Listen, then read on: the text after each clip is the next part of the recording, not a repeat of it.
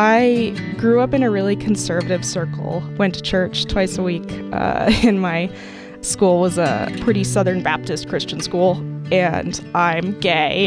And so that kind of, I feel like, brought up all of these kind of questions about sexuality and inequality in general. And then as you grow up, you start to see that the world isn't, you kind of lose the rose-colored glasses and things aren't necessarily all happy and shiny. You know, you make friends who are struggling, and that's when I really started to become interested in things like class and inequality. My name is Michelle Williams, and I study sociology. I'm getting my master's degree.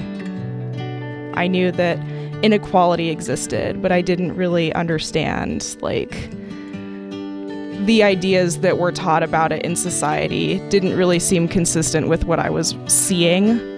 We're kind of taught that inequality is like a person's own fault. You know, if you're poor, it's because you don't work hard. And I didn't really think that that seemed accurate. And so I took a sociology class for my gen eds and ended up being super hooked on it. Within the first week, we were talking about like gender and sexuality and inequality and poverty and all of these things that I'd always been really, really interested in, but I had never actually had a chance to like learn about in school. So I declared my major, and a couple years after that, I decided that I wanted to keep studying that in graduate school. The thing that really got me on the track that I'm at now is that I took some interesting jobs. So I worked at a truck stop, I worked at a budget motel, and I worked as a canvasser for a political campaign. I saw so much struggling, and I wanted to do something about it. I wanted to understand it better.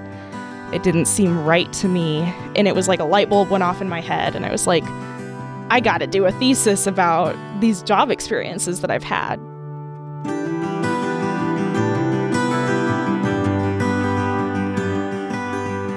My advisor is Daisy Rooks. She really helped me narrow down my idea because I didn't know if I wanted to think about hotels or gas stations or specifically truck stops or whatever.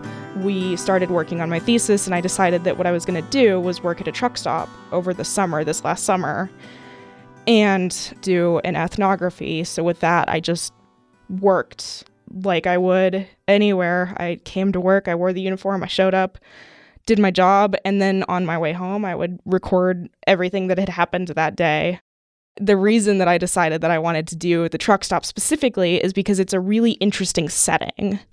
There's this interesting combination of people who are long-haul truck drivers who you're going to see once and never again.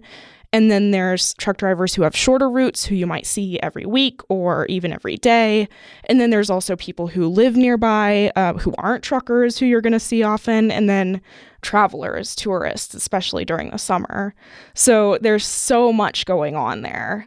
With that in mind, while I was there, I was noticing, first of all, that I was really getting a window into the worlds of people who are very different than me. The reason that it's really important to me is that I'm really studying something that the specific intersections of all of these factors haven't been studied before. So the fact that it's happening during COVID, of course, you know, there's a ton of research coming out right now about frontline workers, about essential workers, but I haven't seen anything about specifically truck stop employees, which is really interesting because I've seen a lot of research on truckers themselves. But for the people who actually work at the truck stops, they don't really get talked about in academic circles, and I think that's a shame. It could be so much more interesting to really say these people who work at truck stops are nuanced and unique and interesting, and by studying their experiences, we can really learn something about broader society. Sociology is really good at helping tell people stories and giving people insight into experiences that they may not have had. I'll never know what it's like to drill for oil in the Bakken, but I can definitely read a paper and get a really nuanced idea of what that's like and what it means for broader society. So one of the things I love a lot about sociology is that you can do almost anything with it.